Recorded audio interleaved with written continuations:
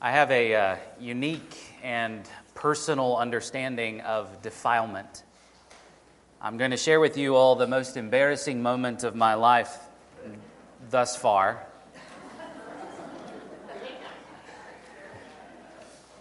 I can't joke about it. Even after all these years, it's still quite painful for me to remember.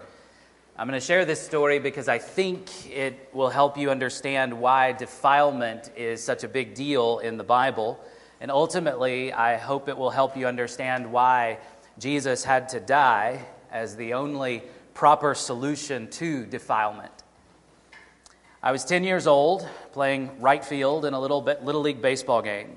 The inning was dragging on, as they often do, and I was beginning to feel a familiar pain in my stomach.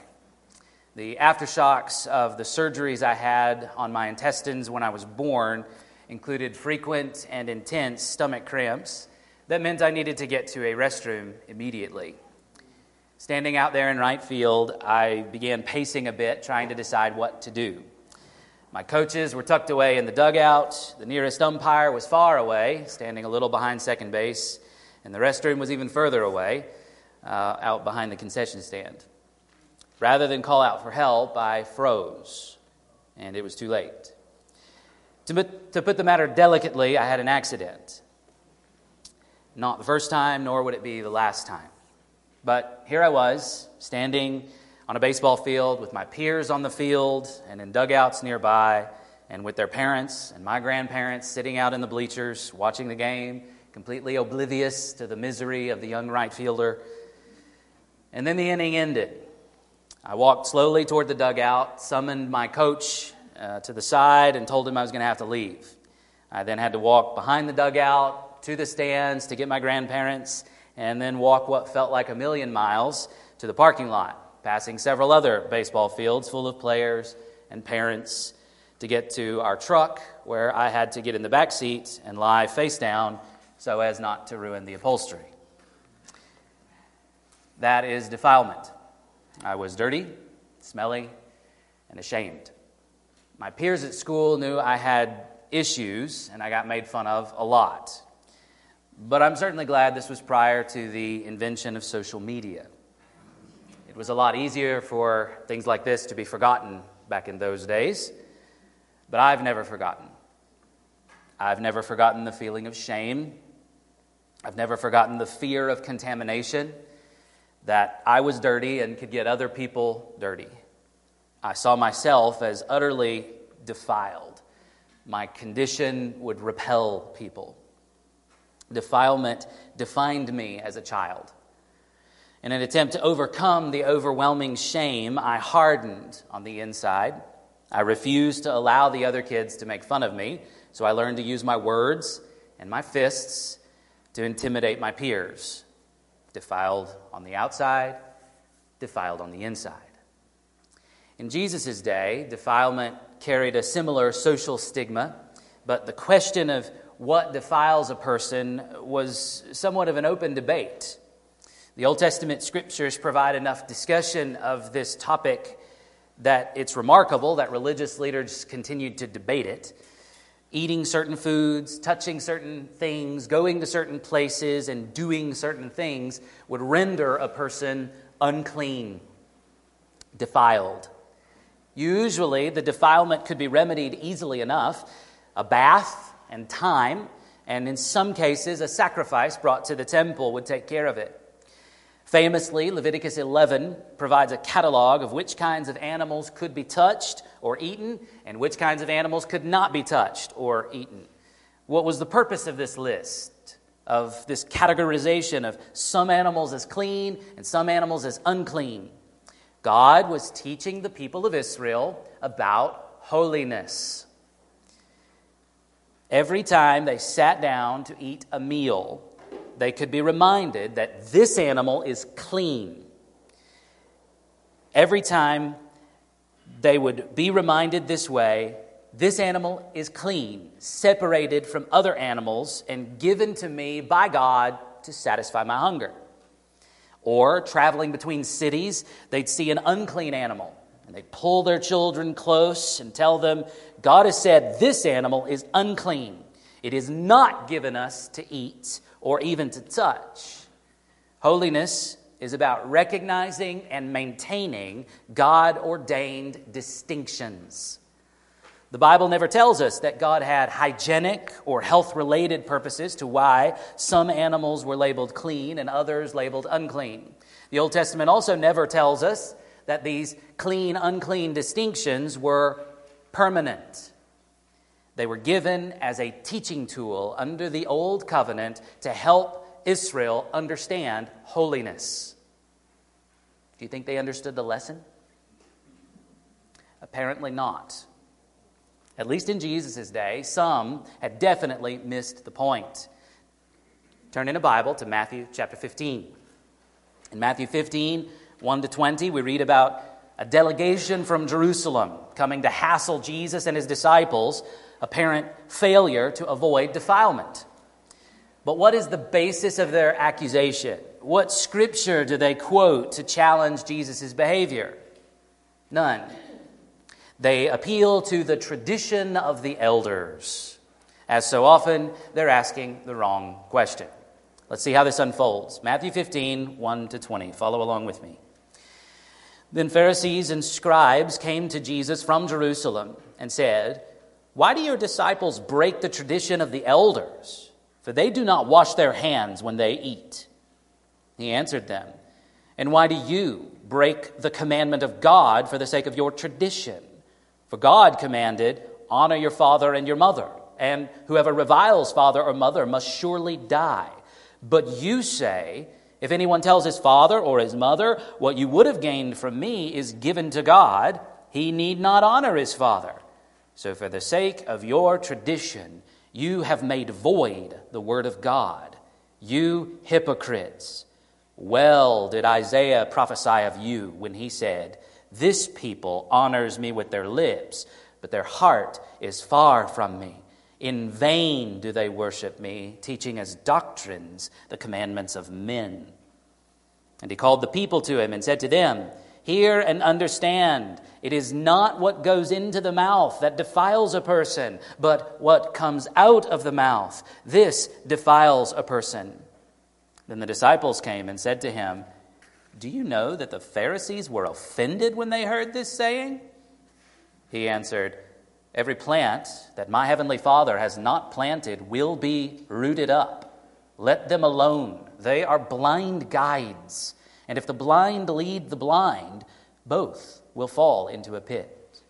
But Peter said to him, 'Explain the parable to us.' And he said, 'Are you also still without understanding? Do you not see that whatever goes into the mouth passes into the stomach and is expelled? But what comes out of the mouth proceeds from the heart, and this defiles a person. For out of the heart come evil thoughts, murder, adultery, sexual immorality, theft, false witness, slander. These are what defile a person, but to eat with unwashed hands does not defile anyone." So, Jesus has most recently healed a bunch of people, miraculously fed a crowd of thousands, took a stroll on the Sea of Galilee, and healed a bunch more people. Now here comes a group of Pharisees and scribes from Jerusalem who probably had heard about some of these things, and they want to ask Jesus a question.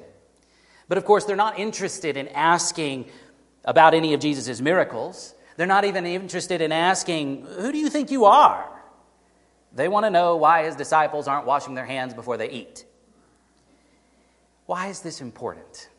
The Pharisees say that the disciples are breaking the tradition of the elders. They are claiming that washing hands before eating is a tradition passed down from ancient times. The concern was that a person's hands might have contracted some uncleanness by accidentally touching something unclean. Then, when you sit down to eat a meal and you pick up your food, the uncleanness in your hand transfers to the food, and then the food you eat renders you unclean. So, the defiled food has defiled you. Your whole person would then be unclean. You've heard of hand, foot, and mouth disease. This is hand, food, and mouth defilement. So, as a protective measure, somebody in the olden days figured out that if you washed your hands prior to eating, then your hands would be clean and your food wouldn't get defiled. The Pharisees in Jerusalem have somehow heard that Jesus' disciples don't seem to care about this.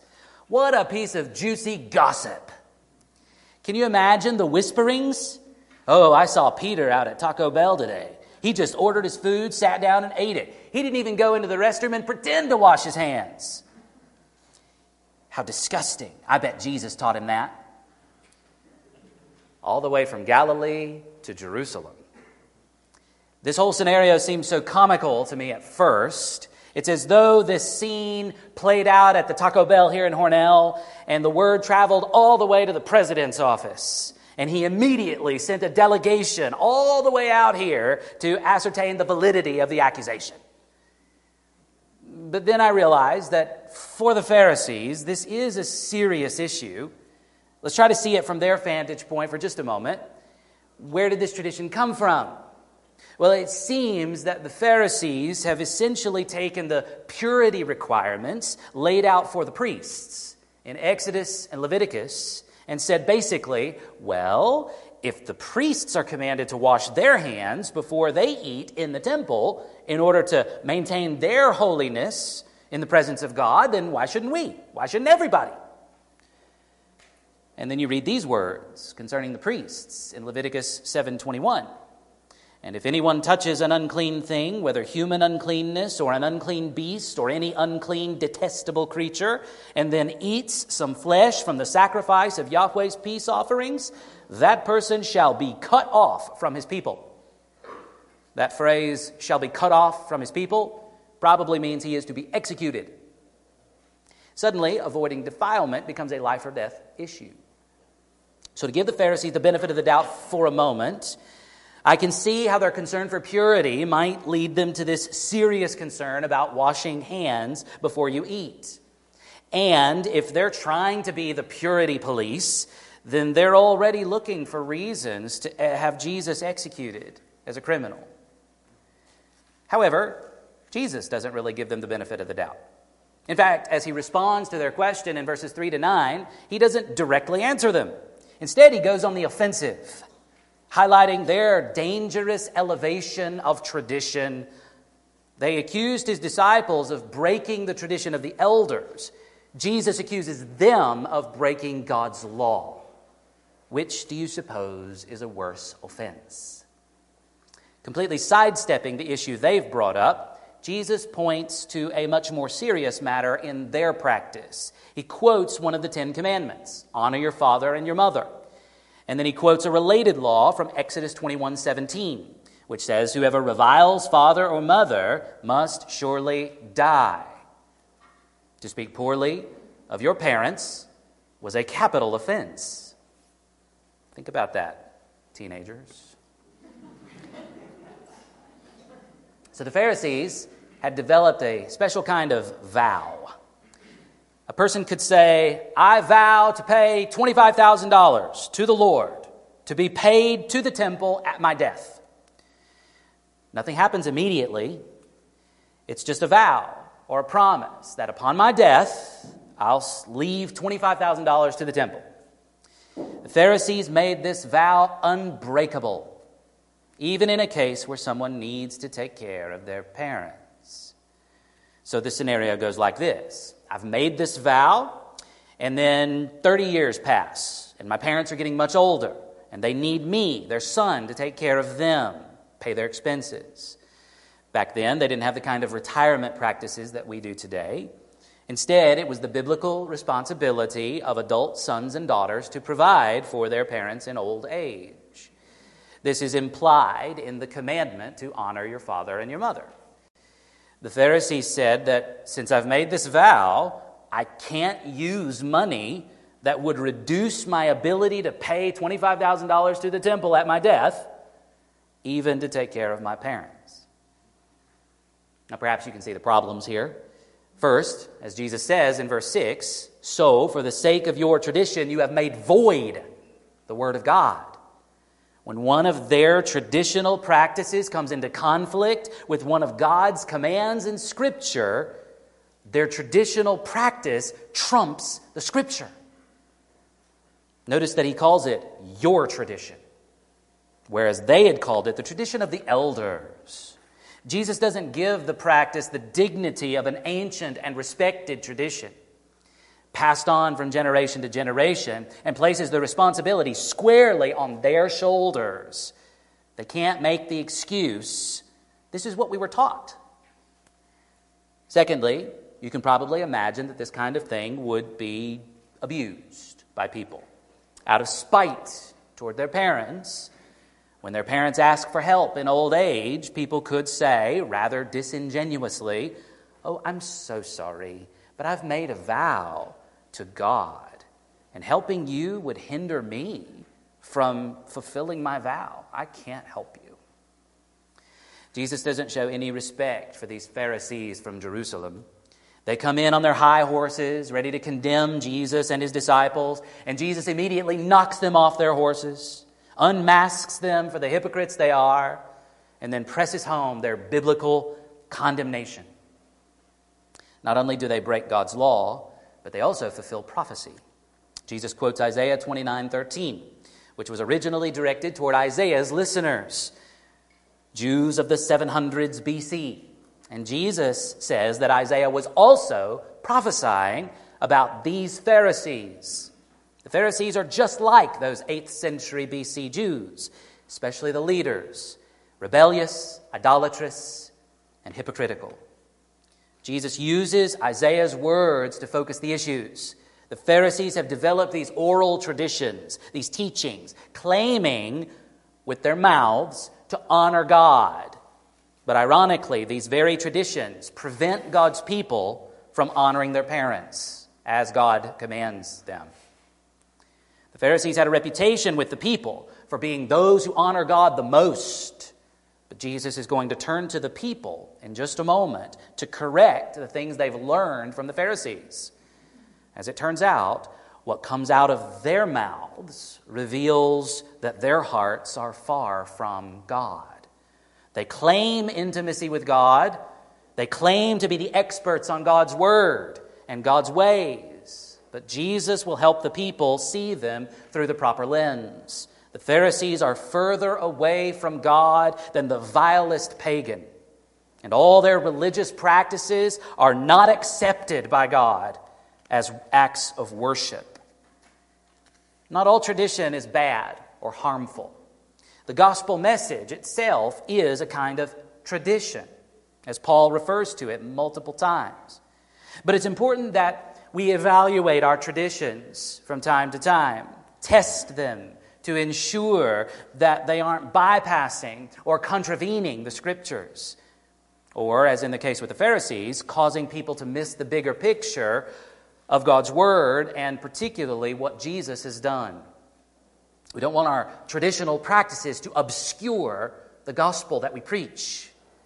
Each of us enjoys the experience of coming to church for different reasons.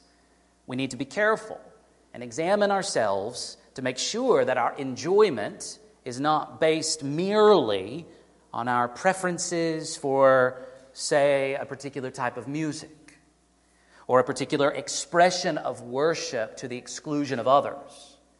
We have to make sure that we are not elevating traditions not taught explicitly in Scripture above the Scriptures themselves. As J.C. Ryle puts it, whenever a man takes upon him to make additions to the Scriptures, he is likely to end with valuing his own additions above Scripture itself. Valuing these things that are merely human traditions above what is actually given to us in the Scriptures runs the danger of invalidating all of our worship to God. Don't miss that warning here. In verses 10 and 11, Jesus turns to the listening crowd and tells them the truth that the Pharisees have hidden from them. He gives them the right answer to the question of defilement. It is not what goes into the mouth that defiles a person, but what comes out of the mouth. This defiles a person. This statement is ridiculously radical. Not only does it put the Pharisees' concern about defilement at mealtime in the garbage can, it also suggests that the Old Testament distinctions between clean animals and unclean animals is somehow no longer valid. As happens often, Mark makes explicit what Matthew only chooses to leave implied. Mark adds a parenthetical comment in Mark 7:19. Thus, he declared all foods clean. Do you get what Jesus is saying? The Jewish people could eat pork and not be defiled. They shouldn't be worried about contracting defilement from food. Did Jesus just abolish some of the law? Didn't he say that he didn't come to abolish, but to fulfill the law? That's exactly what's happening before their eyes. The elaborate system spelled out in the Old Testament for separating clean and unclean things and animals was designed to teach God's people about holiness, to help them embody holiness in their own everyday practices and lives. But now the situation has changed. Jesus himself embodies the holiness of God. He fulfills this aspect of the law too. Now that Jesus has come, holiness can no longer be defined simply by what people avoid. Instead, holiness must be defined by people's relationship to Him, the Holy One of God. No longer do God's people need to worry about the possibility of food defiling them. As David Turner writes, Jesus teaches them that true purity is not participation in a ritual that protects one from what may enter one's mouth from outside. Rather, true purity is a matter of how the heart influences what comes out of one's mouth. Now in verse 12, we might have expected to find out if the disciples were tracking with what Jesus had just said. Or we might have expected some retaliation from the Pharisees. Or we might have expected to find out the crowd's reactions to what Jesus just said. But instead, we get a report from the disciples about the Pharisees' reaction. They were offended, scandalized, shocked. Jesus' words tripped them up, caused them to stumble. And the disciples report this in the form of a question that makes it sound like they were somewhat worried that Jesus shouldn't have done that. It seems that the disciples have some respect for these Jerusalem Pharisees, and they can't fathom why Jesus wouldn't express a little more tact in conversing with these honored delegates from the capital. Jesus tells the disciples what he thinks about these honored delegates in verses 13 and 14. He condemns them as blind guides. But first, he implies that they are plants not planted by his heavenly Father. That is to say, these Pharisees are weeds. Surely, Jesus is intending his disciples to remember the parable of the wheat and the weeds. He assures his disciples that any plant not planted by his Father will be rooted up. If they're not planted by his Father, then according to the parable, they are weeds planted by Satan. And in the parable, the servants ask the master if they should pull up these weeds, and the master says that they should remain until the harvest. Then at the harvest, the weeds will be separated from the wheat and burned in the fire. When Jesus explains that parable, he makes it clear that these weeds are sons of the evil one. And at the end of the age, these plants not planted by his Father will be cast into hell for eternal punishment. Thus here, Jesus is pronouncing eternal judgment against these Pharisees. As long as they remain in their hostility and rebellion against Jesus, they are headed for destruction. Thus, as in the parable, he tells his disciples to leave them alone. Ignore them. Don't worry about them. And then Jesus directly refers to them as blind guides. The official leadership of Israel, these self-proclaimed experts in the Scriptures, experts in holy living before God, were utterly blind. And in their blindness, they presumed to lead others. Jesus warns his disciples about the danger of following these blind guides. Both leader and follower will fall into a pit, fall into calamity and destruction.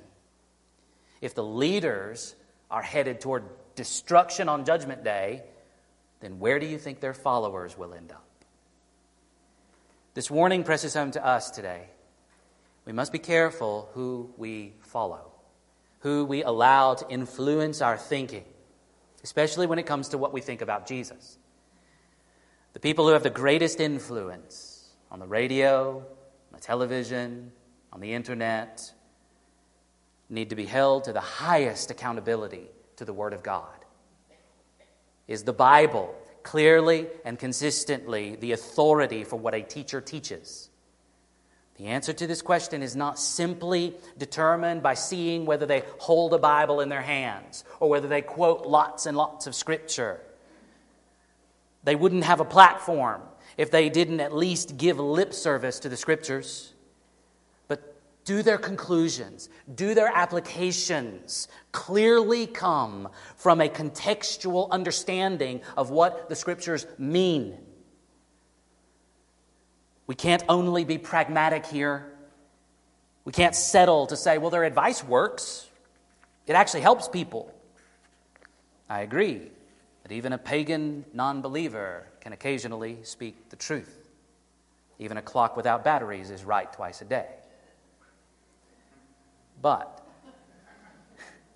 if a teacher or a preacher is not clearly drawing their teaching from the contextual meaning of the Scriptures, then to echo Jesus' words here, leave them alone.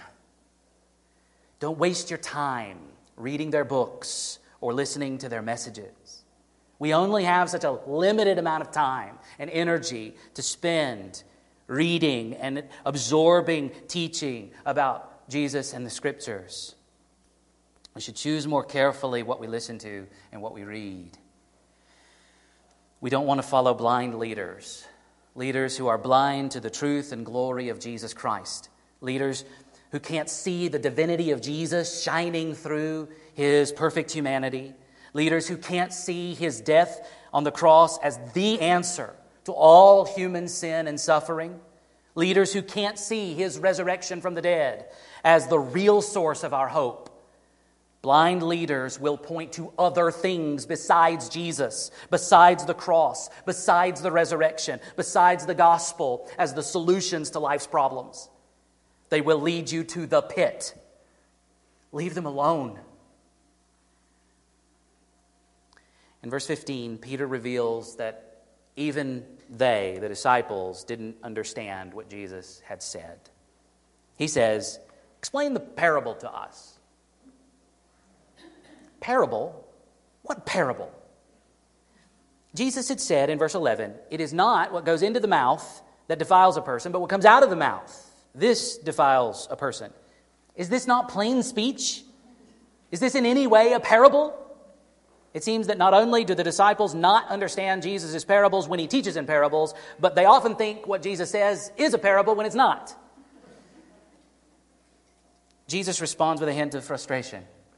Are you also still without understanding? There was no symbolism, no figurative language in what Jesus said to the people in verse 11.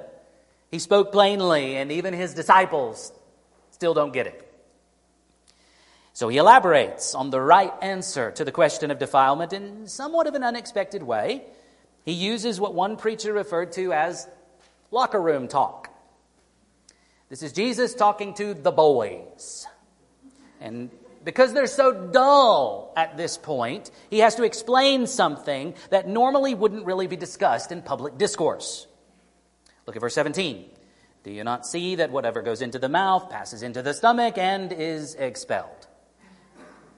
Literally, he says it is expelled into the toilet. How can something that simply passes through your body affect your status before and relationship with God? So, if eating food can't defile you, what can?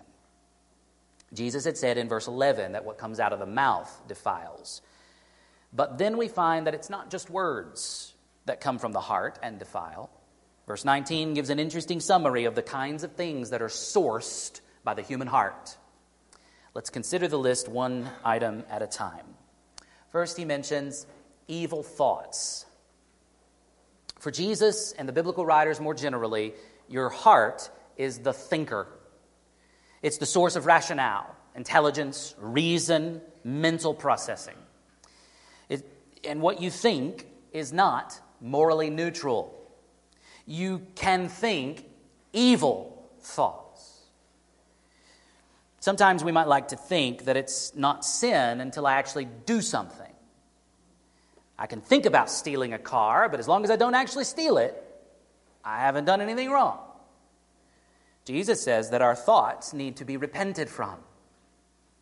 Repentance is not just a change of behavior. It's a change of thinking. And when we think about sinning, we've already sinned. And that doesn't mean then that we should just go ahead and do the sin that we were thinking about doing. No way.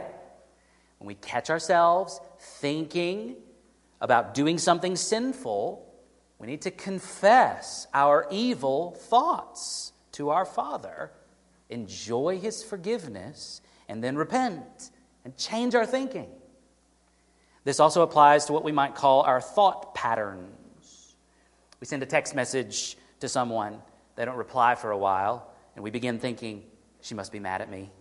I did something wrong. I'm such a terrible person. These kinds of assumptions, filling in the gaps, concluding the worst about other people or ourselves, are evil thoughts that need to be repented of. Not dwelt on, not teased out, not expressed in words necessarily. The thoughts need to be confessed and repented of. I'm dwelling on this one in a way that I won't on the others, because I think this is the root of all the others that Jesus listed here.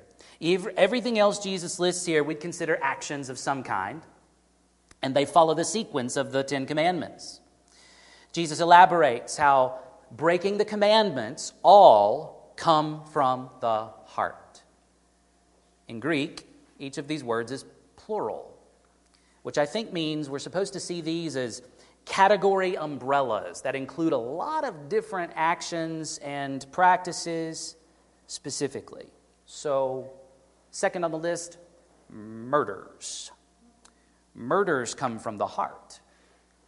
Not just the actual act of taking life is in view, but also the premeditation, the anger that turns to hatred, the mental assassination of a person's character.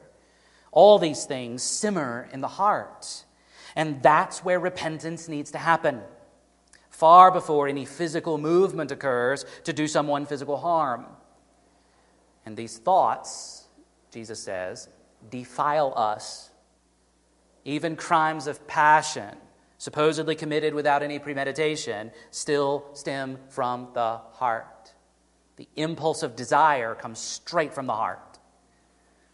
Third, he mentions adulteries. There are many ways to break the commandment prohibiting adultery. Jesus highlighted looking at someone lustfully in the Sermon on the Mount as a way of breaking this commandment. We imagine someone who is not our spouse without their clothes on. Or we see someone who is not our spouse and we feel a desire to be with them. These things happen in our hearts, and they break the commandment, and they defile us.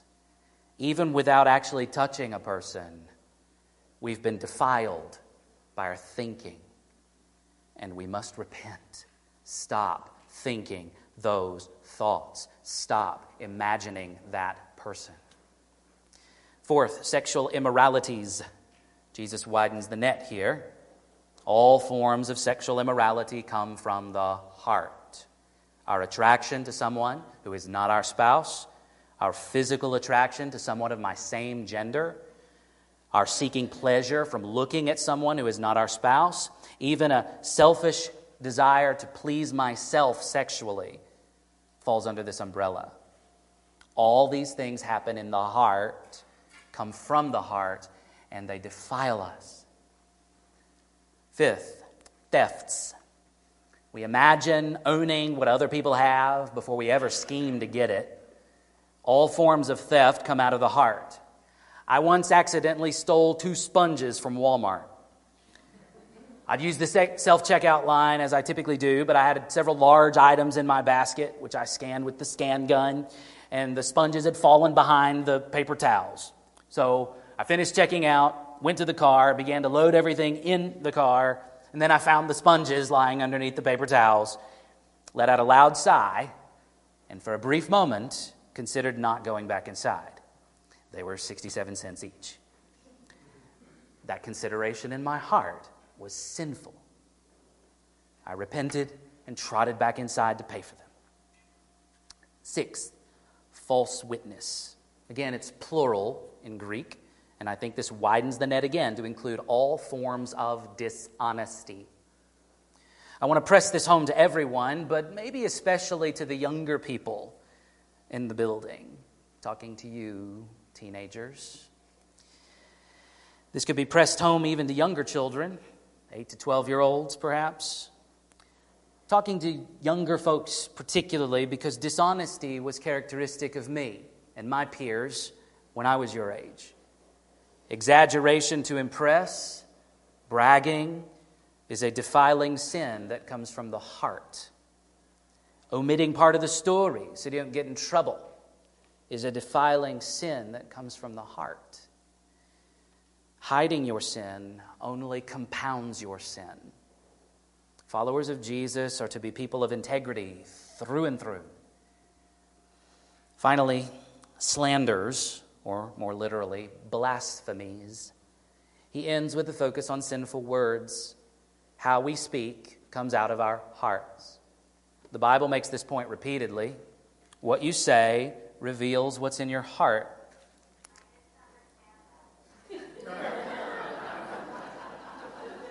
Let me say it again. What you say, Siri, reveals what's in your heart.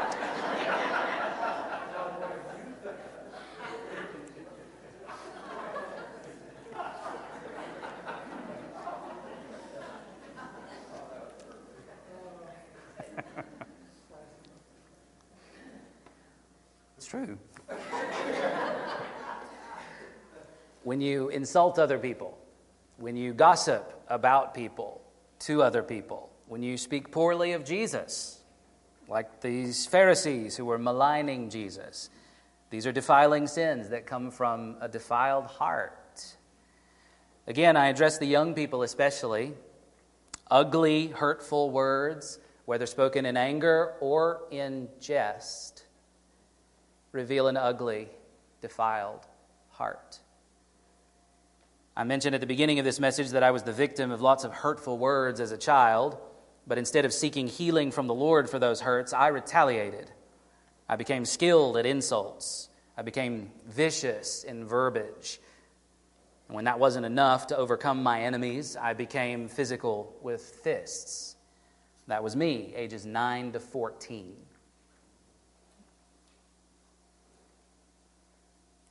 Jesus relates his point back to the Pharisees in verse 20. If these are the things that defile a person, the things that come out of the heart, then eating food without having washed our hands does not bring defilement. The disciples do not seem to have gotten the larger implications of this. Recall that in Acts 10, God will send a vision to Peter, a vision where he sees a host of animals listed as unclean in Leviticus 11. And then a heavenly voice commands him to eat them. Peter remains resistant, and the voice instructs him, what God has made clean, do not call common. Peter had to see the vision 3 times. And even then, he didn't get the point until some Gentiles showed up on his doorstep, inviting him to come into the home of a Roman centurion. Then, and only then, Peter realized that not only had Jesus declared all foods clean, he had also eliminated the possibility of contamination by people of other ethnicities. We, as readers of Matthew's gospel, can get this point better than Peter did. For the very next story Matthew tells is about Jesus entering Gentile territory to interact with a Canaanite woman. As we close, I want you to despair at verse 19. Now, Jesus doesn't say that good things can't ever come from human hearts. As I said earlier, even a clock without batteries is right twice a day. Nevertheless, the Bible is consistently negative when it speaks about the human heart. When I look at this list of things that come from the heart, and if you look at Mark's list in the parallel passage, it's longer. It's got more stuff in it. But in both lists, I've seen all of them up close and personal in my own life. I've felt the pain and shame of defilement. Yes, as in the story I told at the beginning, I've known physical and social defilement. But even more than that, I've known the pain and shame of a defiled heart. So the question is, how can my heart be cleansed of its defilement? What is the remedy to defilement? What the Lord said to the defiled people of Israel through the prophet Ezekiel, he says also to all of us. Ezekiel 36, verses 25 to 27. I will sprinkle clean water on you, and you shall be clean from all your uncleannesses. And from all your idols I will cleanse you, and I will give you a new heart, and a new spirit I will put within you. And I will remove the heart of stone from your flesh and give you a heart of flesh. And I will put my spirit within you and cause you to walk in my statutes and be careful to obey my rules. What is needed? J.C. Ryle pulls together beautifully much of what the Bible says we need in order to be Christians. He writes, what is the first thing we need in order to be Christians? A new heart. What is the sacrifice God asks us to bring him? A broken and contrite heart. Psalm 51:17. What is the true circumcision? The circumcision of the heart. Romans 2:29. What is genuine obedience? To obey from the heart. What is saving faith? To believe with the heart. Where ought Christ to dwell? To dwell in our hearts through faith. Ephesians 3:17. What is the chief request that wisdom makes to everyone? My son, give me your heart. Proverbs 23:26. To simplify Ryle's expansive summary, I'd like to focus on 4 pieces from Ezekiel's prophecy very briefly. We need to be cleansed. We need a new heart. We need to have our old heart removed. And we need God's own Spirit living in us. What cleanses us? 1 John 1:7 says that the blood of Jesus cleanses us from all sin. All sin? It's very strange to think of blood as a cleansing agent. We know from experience that blood stains clothes. But it's Jesus' death that washes us clean from every form of defilement. God doesn't look at us and see dirty children stained by the guilt of our sin. He sees children wearing spotless white robes, made white in the blood of the Lamb, as Revelation 7:14 puts it. How do we get rid of our sick, evil, deceitful, dead heart and get a new heart? A heart transplant is needed. The replacement of our old stone-dead heart with a heart that beats for God. Now, it's plain whether we're talking about a physical heart transplant or a spiritual one, that no one can perform heart surgery on themselves, right? What's the point of that observation? You can't do anything to remedy your own heart problem. You have these evil thoughts and desires. Guess what? You can't fix it on your own. Sometimes we fall into the trap of the Pharisees exactly at this point. We figure we can make penance for our dirty thoughts by doing good deeds, making an outward show of obedience to God by our church attendance or our generosity or our service to other people, and it will make up for all the bad stuff. When our hearts are hard, unclean, and evil, our outward actions that might all appear good to any observer turn out to be damnable hypocrisy. If that describes you, let me warn you gently. You are on a path of self-deception. You may see yourself as okay in the sight of God, but friend, you are not seeing yourself very well. Indeed, you are in danger of becoming utterly blind to the gospel being presented to you, blind to your need for the Savior to provide your cleansing, and that road leads only to destruction. God promises to do this heart surgery totally by His grace. He does this by sending His own Spirit to live within us. Jesus told the Pharisee Nicodemus, "You must be born again. You must be born of the Spirit." You can't cause this new birth any more than you could cause your physical birth. It is the Spirit who gives life. The flesh is no help at all. But once He does give you life, once you receive the heart transplant you so desperately need, we are summoned then to a lifetime of guarding our hearts. Proverbs 4:23 in the NIV says, "Above all else, guard your heart, for everything you do flows from it." J.C. Ryle writes, "Finally, let it be a settled resolution with us to guard our hearts above all else all the days of our lives. Even after renewal, they are weak. Even after putting on the new man, they are deceitful. Let us never forget that our chief danger is from within. The world and the devil combined cannot do us so much harm as our own hearts if we do not watch and pray." God promises to give us a new heart. God promises to send His Spirit to live in our hearts. And God promises to enable us to obey His commands by the power of the Holy Spirit. Nevertheless, we still falter. We still fail. We still disobey.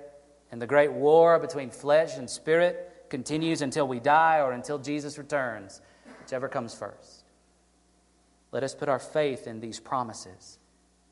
Let us put our faith in the God who made these promises, that He who began this good work of salvation, this good work of eternal life in us, is fully capable of bringing it to its proper conclusion. And in the meantime, let us pray for God's ongoing work of protection for our hearts. And let us do the important work of tending our heart, taking responsibility to confess our sins and to repent of the evil things going on all the time inside of us. Would you join me in praying toward that end?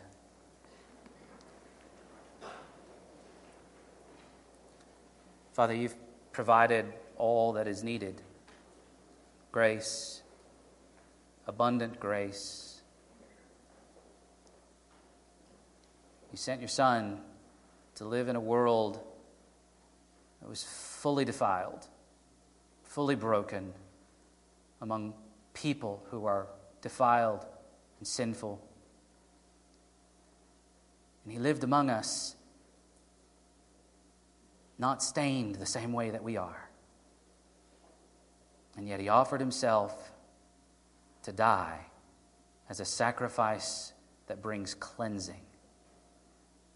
Would You help us to see that as our only hope? We know shame. We know it.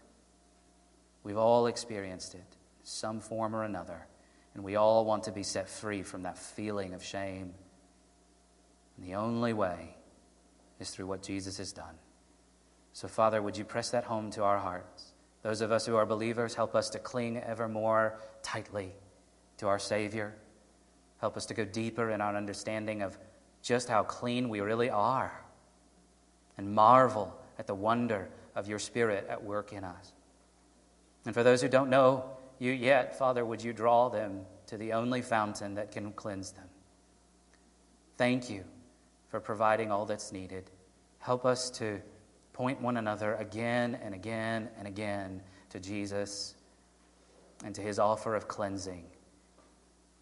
Thank you for the way that holiness is now lived out in us by the power of the Holy Spirit. We ask for more of that in our experience, more holiness, less sin. Thank you for forgiving us so perfectly and so completely. Would you help us to live grateful, motivated, encouraged, and strengthened, supplied with all the resources of your Spirit, and help us to not fear the defilement of the world or even of our own hearts any longer. In Jesus' name we pray. Amen.